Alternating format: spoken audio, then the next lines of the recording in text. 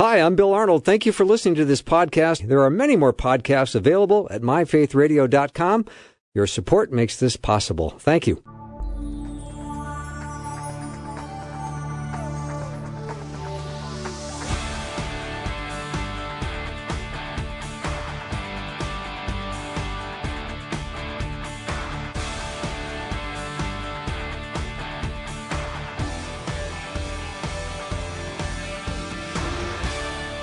And a warm welcome to the afternoon show. I'm Bill Arnold, and welcome to a brand new segment that is starting today. And I'm calling it At Least Two Jews and a Gentile. And it's because it's a brand new segment. The studio today kind of has that new car smell as we get into the topic of all things Jewish. And of course, Jesus was a Jewish rabbi.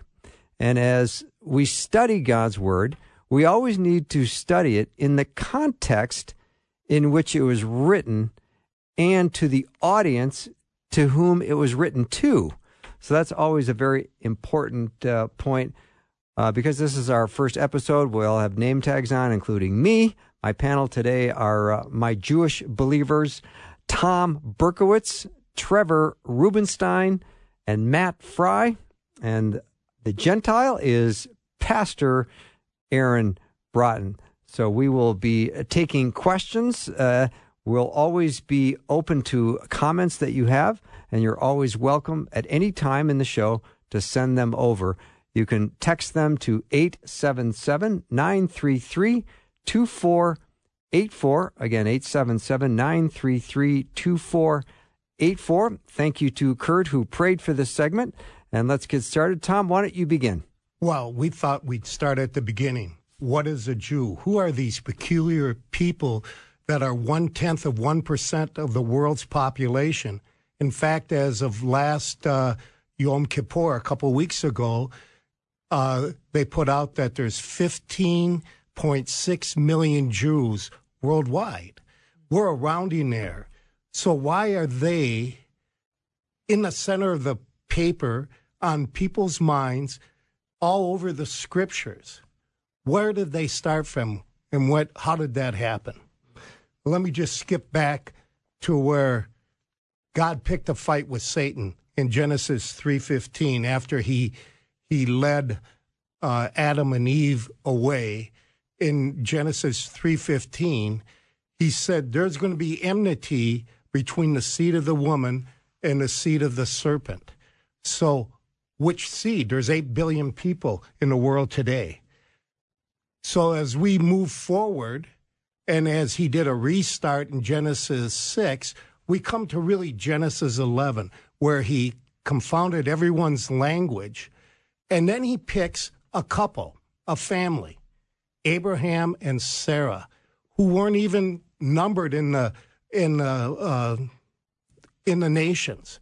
And he calls out Abram, and he says, take your family, pack your bags, go about 700, 800, 900 miles to a land that I'm going to show you.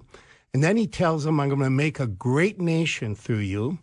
And what's more, I'm going to give you this land, and this land is going to be yours. And I'm going to give you descendants physically, and you're also going to bless the Gentiles, the nations.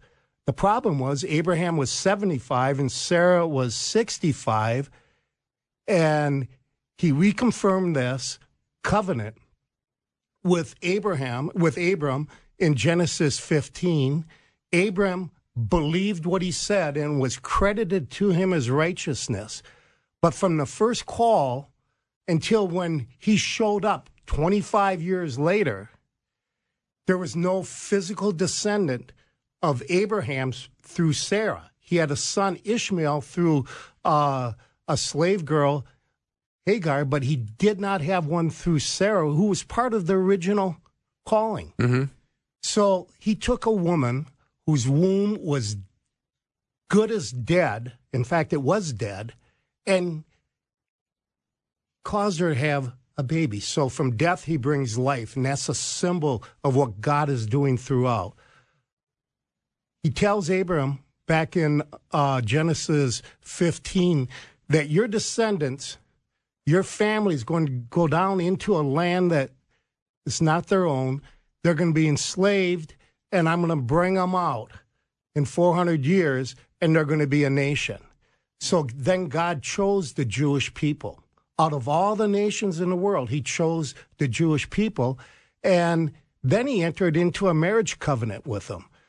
Exodus 19 and Exodus 24, from a Hebraic perspective, God made a ketubah with them. That's a marriage contract. And Israel said, I do. So now there's in the desert, Moses has them, and God speaks through them, through Moses to them, saying, I chose you amongst all the nations. Imagine if this was a wedding and you get somebody up to say to the bride, I chose you, but you were the worst of all the bunch. You didn't bring anything to the table, but I still chose you. In fact, you don't give me anything, but I chose you. You're the least of all the people, but I chose to put my love on you. And with that, that's how the Jewish people started. Fantastic. Thank you, Tom Berkowitz.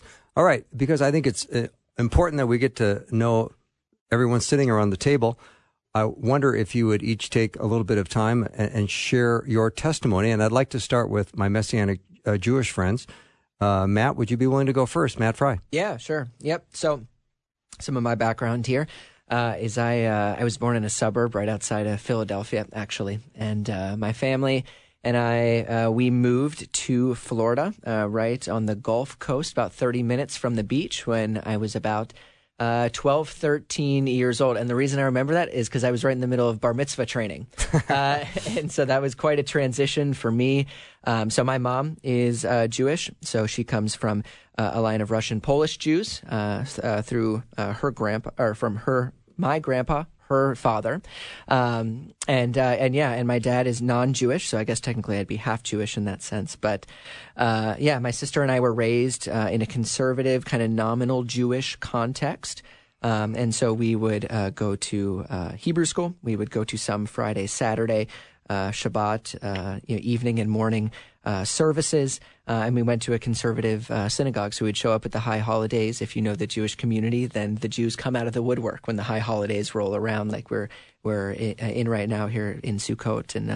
And so it was a really interesting experience, great way to grow up. When I was in high school, we had gone to a ultra-Orthodox Hasidic congregation, which was actually a very meaningful experience with Judaism. Part of that was the rabbi was young, so he was very relatable. They actually started meeting in a house. So if you're familiar with the house church movement, it was that equivalent kind of in a synagogue form. And so it's very relational, kind of feeling like you're a part of something right at the outset. And it was really a good experience for me. When I got to college age, I came up here to the University of Minnesota. Some of the background for that is I grew up as a gymnast was my sport, and so I was recruited to come up here. So a number of Big Ten schools I was looking at. Minnesota was the one that I chose, and I came up here intending to be a doctor. And the Lord had other plans for me, and so He opened His hand, you might say, and He allowed me to come up here and start making a whole lot of decisions that I should not have made. So I came up here confronted in a lot of ways with some of my bad decision making and the consequences of that, whether they were sinful, whether they were foolish, or a little bit of both there. And so I'm looking at my situation, right, and I'm watching myself not succeeding in athletics in the way that I would have liked to. I'm looking at my schooling and my grades and kind of my vocational future, watching that kind of slip away. And I was really confronted with my own brokenness. Mm-hmm. And in God's providence, some of the beauty of this was that my dad was a believer before I was. And so my situation was not I've never heard the gospel. I wasn't, it was not a lack of familiarity with what Christians believed. It was getting to a point where I realized that Messiah is my Messiah, and that I needed that forgiveness and I needed that new life. And so around sophomore, junior year, gave my life to the Lord.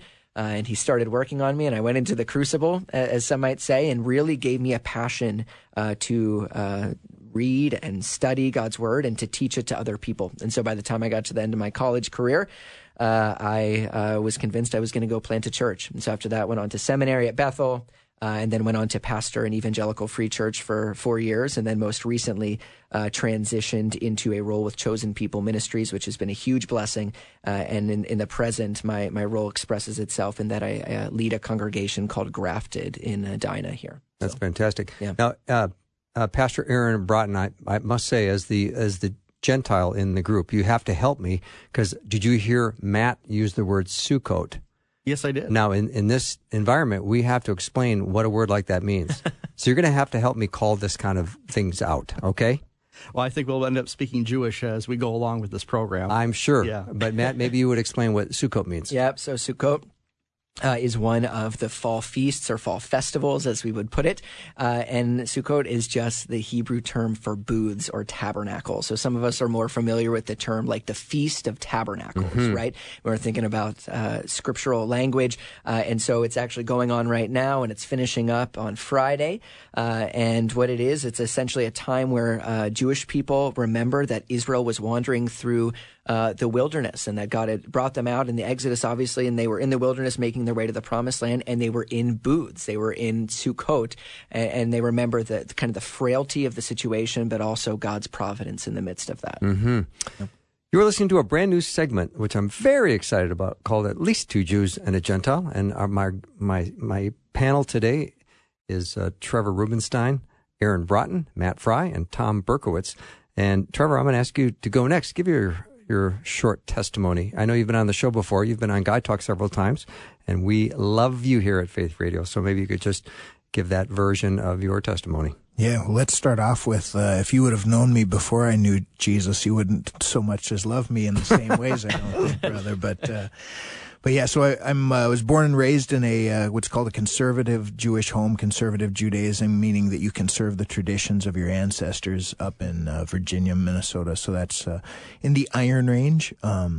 And there's a small Jewish community up there when I was living in that place, but historically there was a larger one. We have a cemetery, synagogues up there, Jewish cemetery, so it's an established Jewish community in that area. But when I was young, we moved to the Littleton, Colorado area. I was I think the best way of describing it is a unprescribed pharmaceutical test engineer for most of my youth, and did so, as we spoke about on a previous program, Bill, because of fitting in, finding ways to fit into a community, to be accepted, to be loved. So I actually led to my expulsion from school, in which case I eventually got into a local community college, in which I was duped into a Bible study by a cult, funny enough. But they used the words of Jesus. They used the actual Bible, in which case, after reading his words, I became overwhelmed by the presence of God, which is a difficult thing for a Jewish person to deal with, because we're taught that the one thing that we cannot believe in is Jesus as our Lord and Savior. But yet it was through reading his words that I experienced God. So after struggling with this for a while, I gave my life to the Lord. And, I was suicidal every day before. And afterward, it was gone. So Jesus, for me, is the only reason I'm alive today. Like there's no ifs, ands, or buts about it. I was in the process of ending my life and trying very hard to do that. And afterward, not only did he give me a temporal life, because he died so I could have it, right, and showed me value and how much he loved me and things of that nature. But also he gives us eternal life, and that's through putting our faith and trust in him and recognizing that no matter how horrible we were, and I clearly is the worst person I know. I don't think that there's any question about that. I could even probably say the same today, apart from the work that Jesus does in me. I'm not a good person apart from what he does. So that there's a constant reminder. And by the grace of God, after coming to believe in Jesus, he motivated me to try to reach lost people. So I've really focused in areas that I was most familiar with. I worked in drug and alcohol rehab for for a little bit of time. And I worked in reaching out to cults for quite a while. By the grace of God, I never joined that organization, but always developed a heart to reach people who were pulled into these organizations as a result. And maybe even most importantly, for me, my heart was for my lost family. They're the most wonderful people I know. Couldn't have been kinder, couldn't have been more generous and more compassionate towards me, even in all my troubles, but yet they didn't have eternal life because they did not accept Jesus. I was the first person in my family's history, forever, to believe in Jesus, from the Jewish ancestry, as Tom established so clearly. So anyway, my heart became to reach them, so I started studying intently historical rabbinical Judaism, understanding the beliefs and practices of the people to be able to reach them, and by the grace of God, today I function with an organization called Chosen People Ministries, where our goal is to reach Jewish people with the gospel. And something interesting about Matt and I both working for this organization is I think that we can both credit our current employment to Mr. Berkowitz here. So it was only through his connections that we did that. And actually, it's only through his connections that we're even here today. But that's fascinating. So yeah, we're blessed by I got to be nicer to Tom all of a sudden, which is kind of troubling for me. But anyway, we're going to move ahead. Thank you, Trevor Rubenstein. We're going to take a little break and continue our brand new segment called At Least Two Jews and a Gentile. We're going to learn all kinds about the Jewish tradition, and we're going to study God's Word in its context, as we always do around here. But we've got 3 Messianic Jewish brothers and a Gentile, and so that's the plan. Whenever we do the show, we're going to have at least 2 Messianic Jews and 1 Gentile. That's the plan. We'll be right back.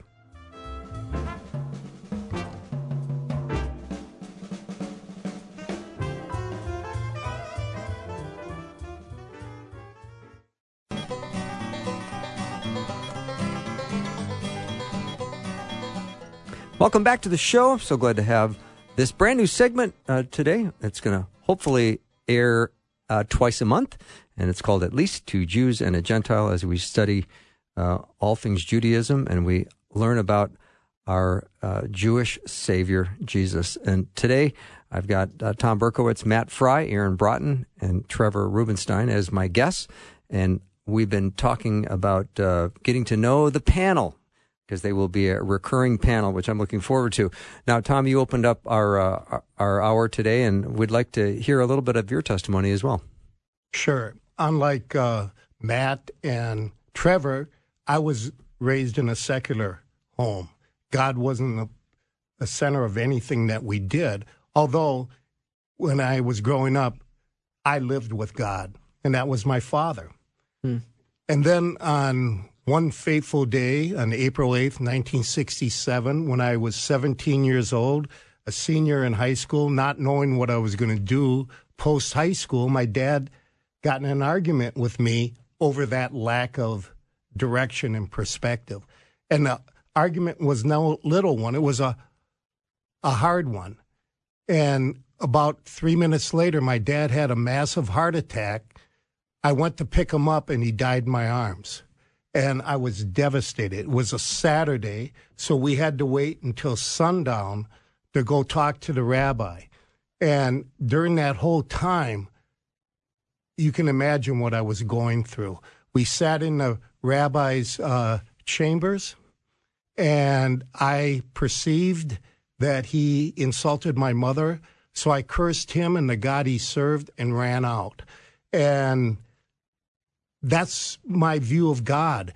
My high school football coach called a local football coach at Augsburg College, Edor Nelson, and Edor helped me get into school because it was really late. Luckily, I had good grades. So I went to Augsburg, and Augsburg was a Lutheran college. I'm a Jewish boy, so I was kind of like their token minority program there. There's only 2 other ones in the whole school. And I made a vow to myself, I'm going to keep away from religion, although they made me take 2 religion classes to graduate.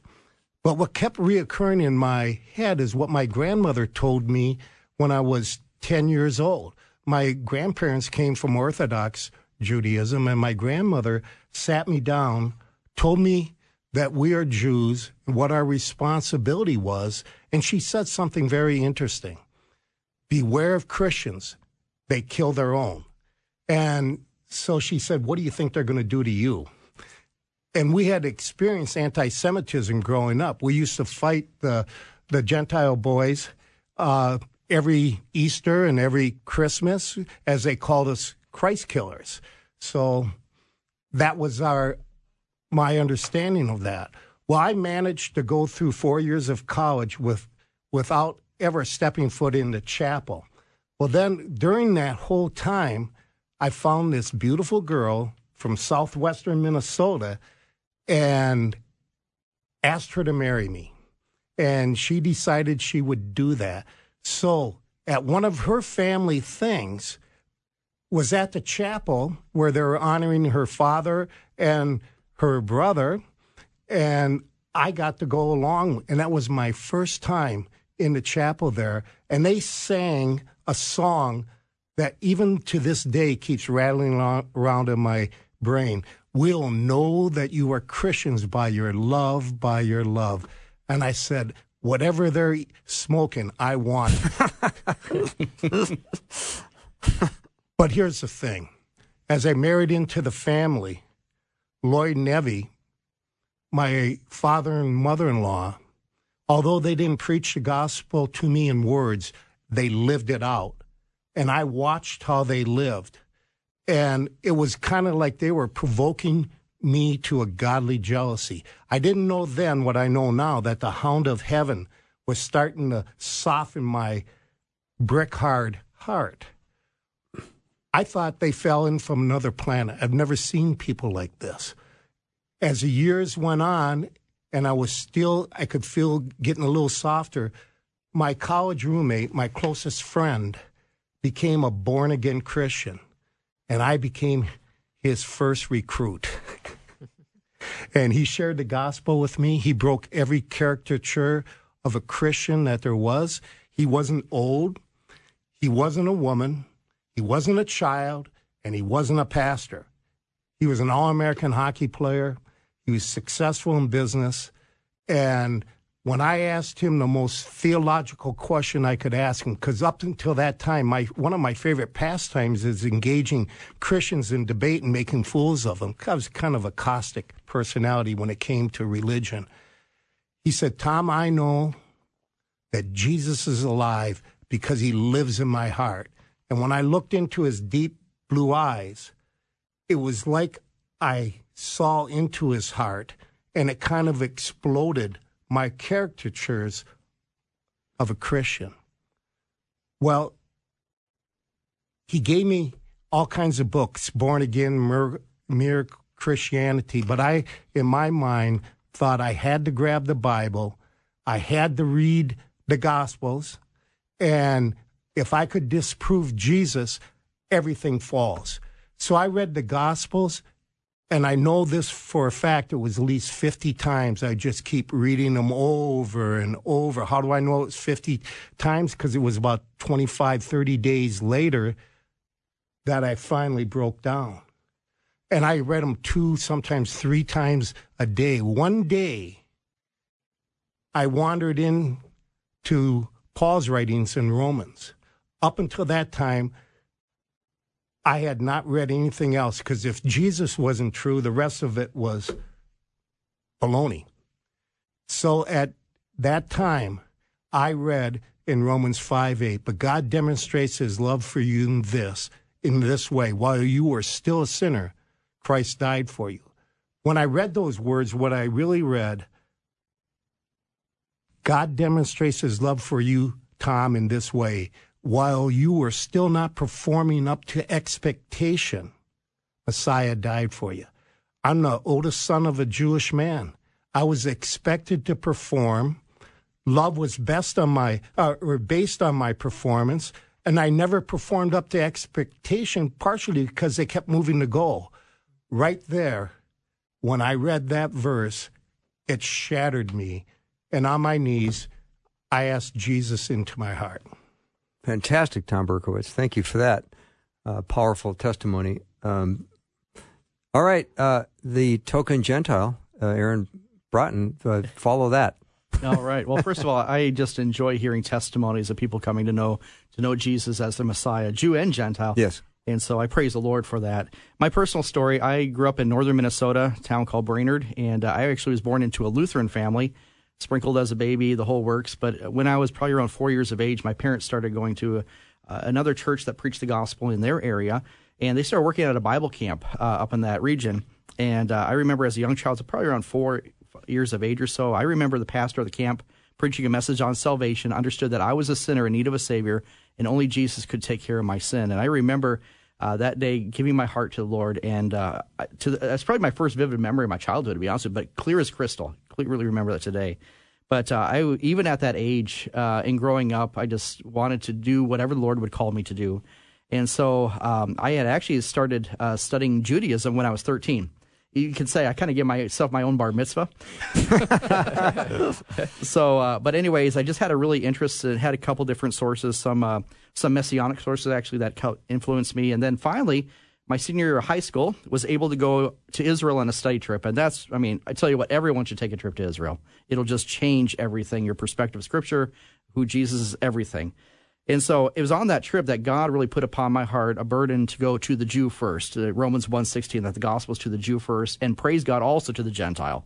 And so, but that trip just opened my heart. And then finally, about 2 years later, I did my internship in Israel, working with actually my future in-laws. I didn't know it at the time. God had the plan all worked out. And so God called me actually to serve in Israel. So my wife and I, we got married, and then but shortly after that, we moved to Tel Aviv, Jaffa, and there we were ministering in a nonprofit humanitarian aid organization that helped new immigrants coming into Israel. And then also I was a pastor of a international church reaching both Jew and Gentile in downtown Tel Aviv. And so the Lord just richly blessed that work. And in 2010, our family came home. We had a son that was born with some medical condition, and so we ended up working at our home office. We've been serving with International Board of Jewish Missions for nearly 25 years now. So I've been involved in Jewish ministry for a long time, and God has worked in a tremendous way. One of my great blessings has been we had a museum that I was the curator and tour guide of, the Everlasting Nation Museum, still operation, and we have Jews and Gentiles coming through there every day and really being exposed to who Jesus is, then the story of the Jewish people through the love of the Messiah. And so about 3 years ago, God redirected our attention again. I want to say that when God calls you, he's consistent the way he's called you in the past. And so the Lord called us back to Minnesota. And now I am serving as pastor at Victory Baptist Church in Maple Grove, the Northwest Metro of Minneapolis, St. Paul. And God has done some amazing things. And again, our heart's desire as a church is to have a heart for the Jewish people as well as our Gentile neighbors. And so it's got to be to the Jew first or to the Jew last. Somehow we need to reach them. And so I tell you what, I love this group of guys around here. I'm excited about this program. No, I am too. I'm looking forward to that. Thank you very much, Pastor Aaron Broughton. All right. And God bless you for the heart you have for the Jewish people. Amen. Yeah. So those are the players that we have around the studio table today. Our segment is called At Least Two Jews and a Gentile. And we're going to take a little break. When we come back, we're going to start getting into content. And you can always text questions over, because I know you've got a lot of them. If you have any question about Judaism or anything in Scripture that you want to know its proper context, let me know. 877-933-2484. Again, 877-933-2484. We'll be right back.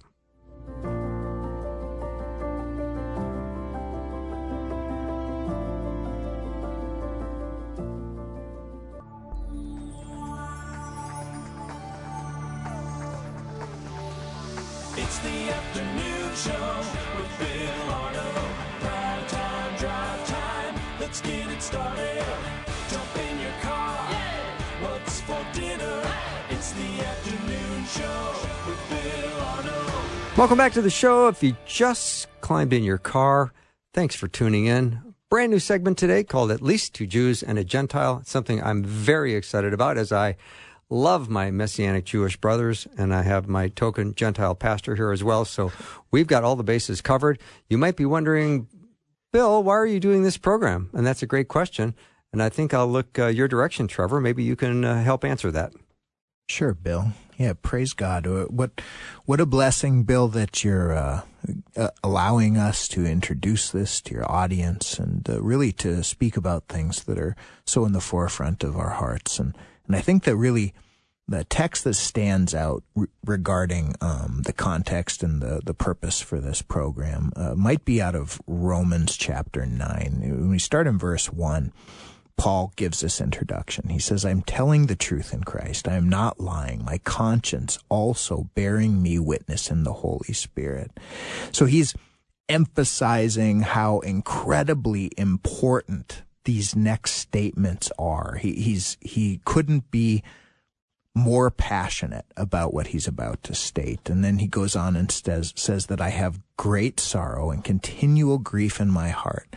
For I wish that I myself were accursed from Christ for my brethren, my countrymen, according to the flesh. This is a very important statement where Paul is stating just very clearly that he would rather have himself condemned so that the people of Israel could achieve their salvation. That, of course, as all of us recognize, only comes through Yeshua, Jesus, the Messiah. Verse 4, he goes on and states that who are Israelites? To whom pertain, and these are the things now that the church has taken on or has learned from that comes out of the people of Israel, and it's who pertain the adoption into the new covenant promise of Jesus, who dies for our sin and then raises again from the dead, according to the new covenant as stated by Jeremiah in Jeremiah chapter 31, verse 31, that the new covenant originally is intended for Israel and Judah.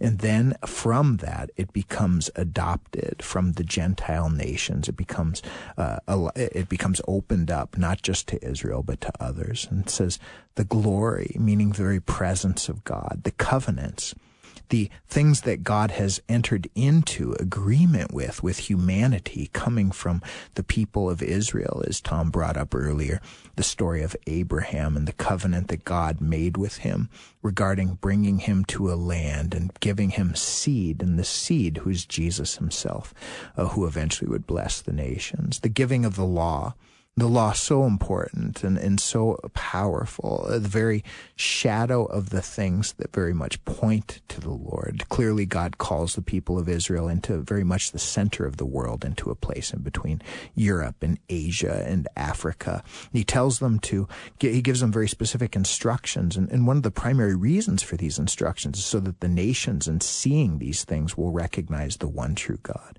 The services of God, the service of God, the promises, the things that God has given, again, is going to the new covenant and to the promises of the Lord, the preservation of his people of Israel, his promise of reaching the world through this person, Abraham, all comes again through his descendants, through this people group, of whom are the fathers, and from whom, according to the flesh, Christ came, who is over all, the eternal blessed God. Amen. Jesus himself being of this ancestry. So even so much of the text that we read when we're going through the scripture is coming out of the context of a first century Jewish man living in the nation of Israel. And this so much adds to our understanding and the depth of our faith. Beautiful, Trevor. The thing that really impresses me about Paul there is you got to think of Moses. When Moses was offered by God to start a new Jewish people, to be the father of them, and Moses says, no, for your name's sake, I can't do that. Paul was that zealous. He would have given up his salvation that his people, his kinsmen according to the flesh, could be saved. That's the kind of love we need, kind of zeal that we need. And I think it's important to note when we look at that new covenant promise that's given in Jeremiah chapter 31, starting in verse 31, that there's a component to that is just very clear that it doesn't end Israel. It states this, "Behold, the days are coming, says the Lord, when I will make a new covenant with the house of Israel and the house of Judah," in Jeremiah 31:31. It continues and says, "Not according to the covenant that I made with their fathers in the day that I took them by the hand to lead them out of the land of Egypt, my covenant which they broke, though I was a husband to them, says the Lord. But this is the covenant that I will make with the house of Israel after those days, says the Lord. I will put my law in their minds and write it in their hearts. I will be their God, and they shall be my people. No more shall every man teach his neighbor and every man his brother, saying, Know the Lord, for they shall all know me, from the least of them to the greatest of them, says the Lord. For I will forgive their iniquity, and their sin I will remember no more." And so there's very much the new covenant that Jesus institutes, of forgiveness of sin, of the Holy Spirit coming to dwell with us. Very much that, but it doesn't end there. It goes on and says, "Thus says the Lord God, who gives the sun for a light by day, and the ordinances of the moon and the stars by light by night, who disturbs the sea and waves its roar, the Lord is his name. If those ordinances depart," which ordinances? That the sun is in the sky in the day, and the moon and the stars are in the sky at night, and the sea has waves. If those ordinances stop, then God says, "From being before me, says the Lord, then the seed of Israel shall also cease from being a nation before me. Thus says the Lord, if heaven above can be measured and the foundation of the earth searched out beneath, I will also cast off all the seed of Israel for all they have done, says the Lord." Just very clearly, part of the new covenant is God's preservation of his people. Yeah. And he's been faithful to that. Amen. We're witnesses to that. Yeah. I think one idea to bounce off, I'll put my pastor view in it. So when you look at how here comes the Gentile. Okay. All right. So when you look at Abraham, God promised Abraham that your seed is going to be like what? As the stars of the heaven, that they're going to be in place. They have a purpose for being there, and it's going to be beyond his imagination. I mean, you have Abraham, and as Tom said earlier, that really it's a miracle that the Jewish people are even here. I mean, you look at Abraham and Sarah. I mean, everyone would have cast them off. They're here. And God says, I'm going to make you as the stars of the heaven, the sands on the seashore. And then you look at this promise here with this covenant, and that God will not break it. He's true to his word. What God says he will do. Amen. Yeah. I think the way that I've heard Trevor put it that I think is really helpful, and I've actually used this when I'm speaking at churches, is that the miracle of Israel is twofold, right? They're miraculously created and they're miraculously preserved. And I think that's something to remember. And like you said, we're literally witnessing that right now. Amen. Right. I was at a discussion party, something I hated, but Marcia dragged me there, and they're talking about worldview. And they had a Jew who was up who didn't believe, and he was just having fun with the Gentile believers, throwing out different objections. So finally, I asked him a question. Do you believe in the God of Abraham, Isaac, and Jacob? And he said, absolutely not. I said, then what makes you a Jew? Right. Yep. And he started spouting the common line. Well, my mother is my grandmother, my great-grandmother, and so on down the line.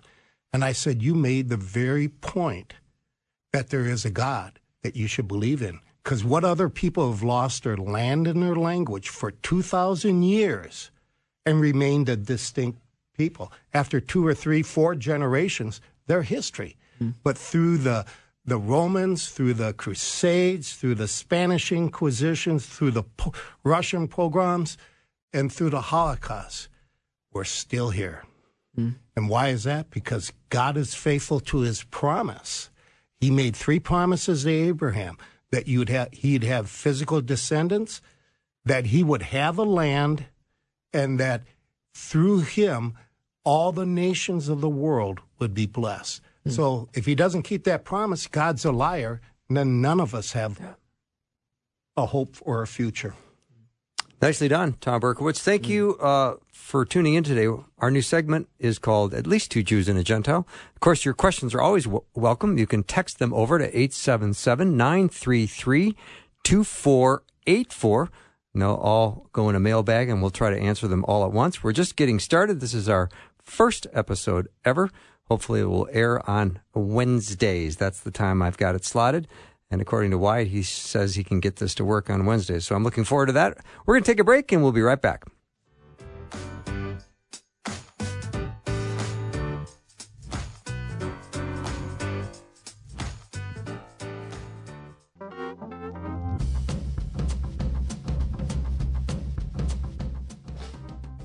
Welcome to the show. Having a great first episode ever of At Least Two Jews and a Gentile. My panel today is Trevor, Aaron, Matt, and Tom. And I guess because we're trying to lay the foundation of the show and get it started, maybe one of the great questions we should ask is, what is a Jew? And I'm looking at the Gentile to go ahead and lead that discussion. Aaron, go ahead. You know, it's like I was just walking down the hall. I thought this was the break room, and here I am. get it, yeah. You made a wrong turn, my friend. No, I tell you what, this is a great group of guys here, and just talking, really we share in common our love for Jesus, love for the Jewish people. But even as a pastor, I deal with this question even within my own church, which is predominantly Gentile. And I shared with them a story when we were living in Israel with our humanitarian aid organization. And a lot of times we would say that these gifts, they were humanitarian aid products, food, blankets, etc. And we said, these are given to you by Christians who love Jewish people, who want to be a blessing to you, according to Genesis 12:3. And then, we said, we believe that you are the chosen people. There was a Russian lady just recently came to Israel, and she said, well, if we're the chosen people, what are we chosen for? Persecution?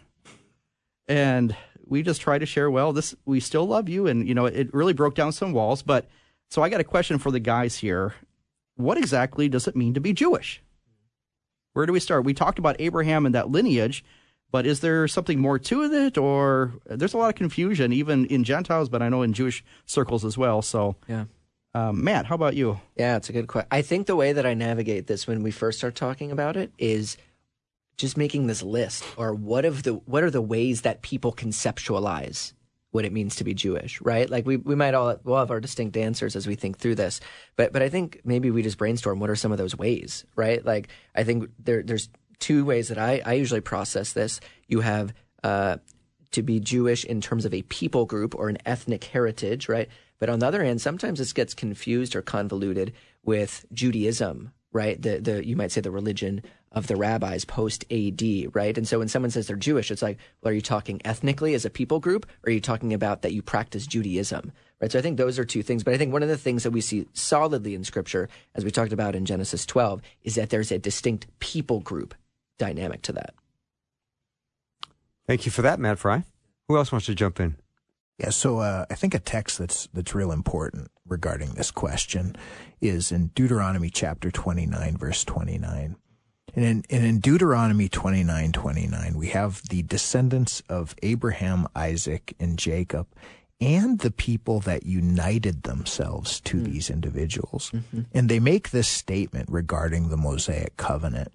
It says this, the secret things belong to the Lord our God, but those things which are revealed belong to us and our children forever, that we may do all the words of this law.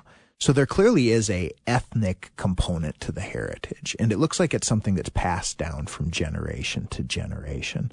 Mm-hmm. Matt gave his story earlier, and his mother is Jewish, which actually, according to rabbinical Judaism, makes you 100% Jewish, because the rabbis, the Orthodox rabbis in particular, determine it as through your mother's line. But according to this, and we don't necessarily see that clearly spoken of throughout the text, there's some arguments, I guess, but not necessarily the stronger ones, but it just seems to say ancestry is a component. But in addition to ancestry, it seems to also align with a connection to this command, these land covenant that God made with these people in Israel. And we also hear the question about Jew, and why does the term Jew mean? Aren't they Hebrews? And while the ancestry would be similar, the term Jew doesn't necessarily stem exclusively from the tribe of Judah, but all of the tribes then that eventually moved down into the nation of Judah, which was the final nation before the captivity into Babylon, were referred to as Jews. We see this referred to in the diaspora text. Well, in fact, when Israel became a nation again in 1948, the big debate is, what is our name? Palestine, which is the name the Romans gave, Israel or Judah? And the vote was between Israel and Judah, and it was a heated vote, but Israel won out. Yeah, and that's it's the national name. Of course, people from all of the tribes of Israel lived in Judah, and so we see that. But there is a national heritage that's clearly associated. I think some of the confusion sometimes comes out of as Matt was bringing up, the religious system or the national identity. Historically, or at least in development, the terms Judaism, Judaic, these terms really would traditionally refer to a religious system, where Jewishness would really refer to an ethnicity. Yeah. But as these people didn't have a country to identify with for a long time, the way that they often would identify their national identity is through a religious system, so it became convoluted. But the typical Jewish expression for what is a Jew is a family is typically how I hear the rabbis express it. Yeah. Because it's people that are unified either through biology or through belief. The way I try to explain it to people, and especially from Romans 9, 10, and 11, Paul talks about Israel. We can use that as symbolic of all Jews. Think of it as a pie. He talks about a faithful remnant, those who believe. So that's a slice out of the pie. The rest of the pie is unbelieving Jews who don't believe in Jesus. The whole pie is Israel. I think this just brings up some practical wisdom, even if we're going to think about, like, hey, how do we apply some of the things that we heard today? I think one of the things to bring up is if you have Jewish friends or family and you're having a conversation about them being a Jew, I think, number one, you ask the question of, okay, so does that mean you practice Judaism? Or are you talking about your ethnic heritage? Like, what does it mean? And then I think from an evangelistic perspective, in trying to share the gospel, I think, Tom, you're right on, right? What is a Jew? What does it mean to be Jewish? And I think fundamental to that is an allegiance to the God of Abraham, Isaac, and Jacob. And I think all of us around this table would say you follow that allegiance to God's Messiah, Jesus, right? The incarnate God of Abraham, Isaac, and Jacob. The thing that's unique is even the secular or atheist Jews, most of them either stop and celebrate Shabbat, especially in Israel, and they certainly do Passover. Yeah. It's something that unites us as Jews. Nicely done, gentlemen. All right, we only have a couple minutes left, and I'm so grateful for everyone gathering today.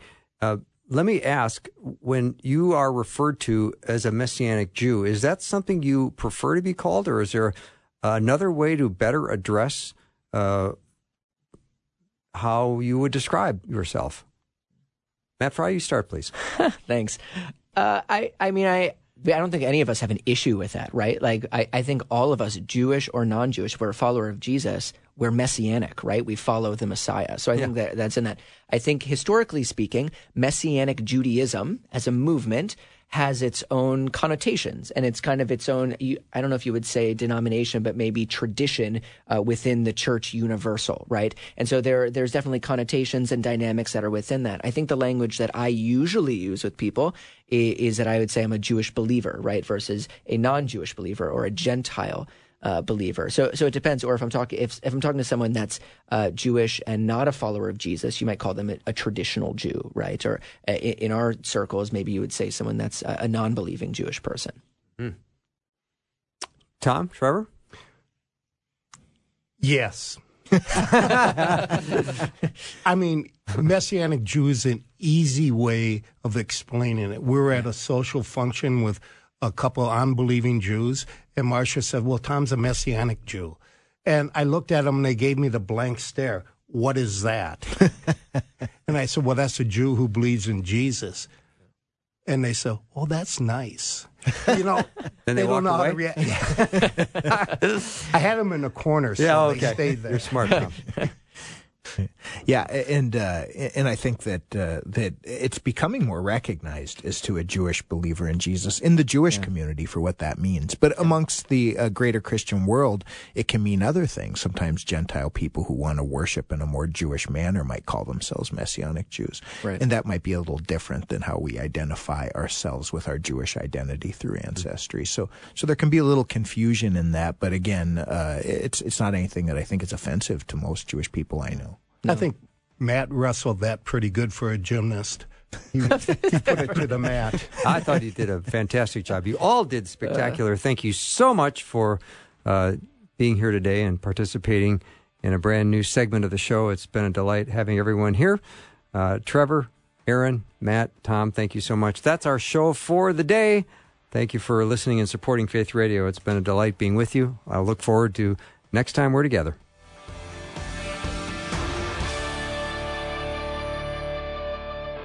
Thanks for listening. Programming like this is made available through your support.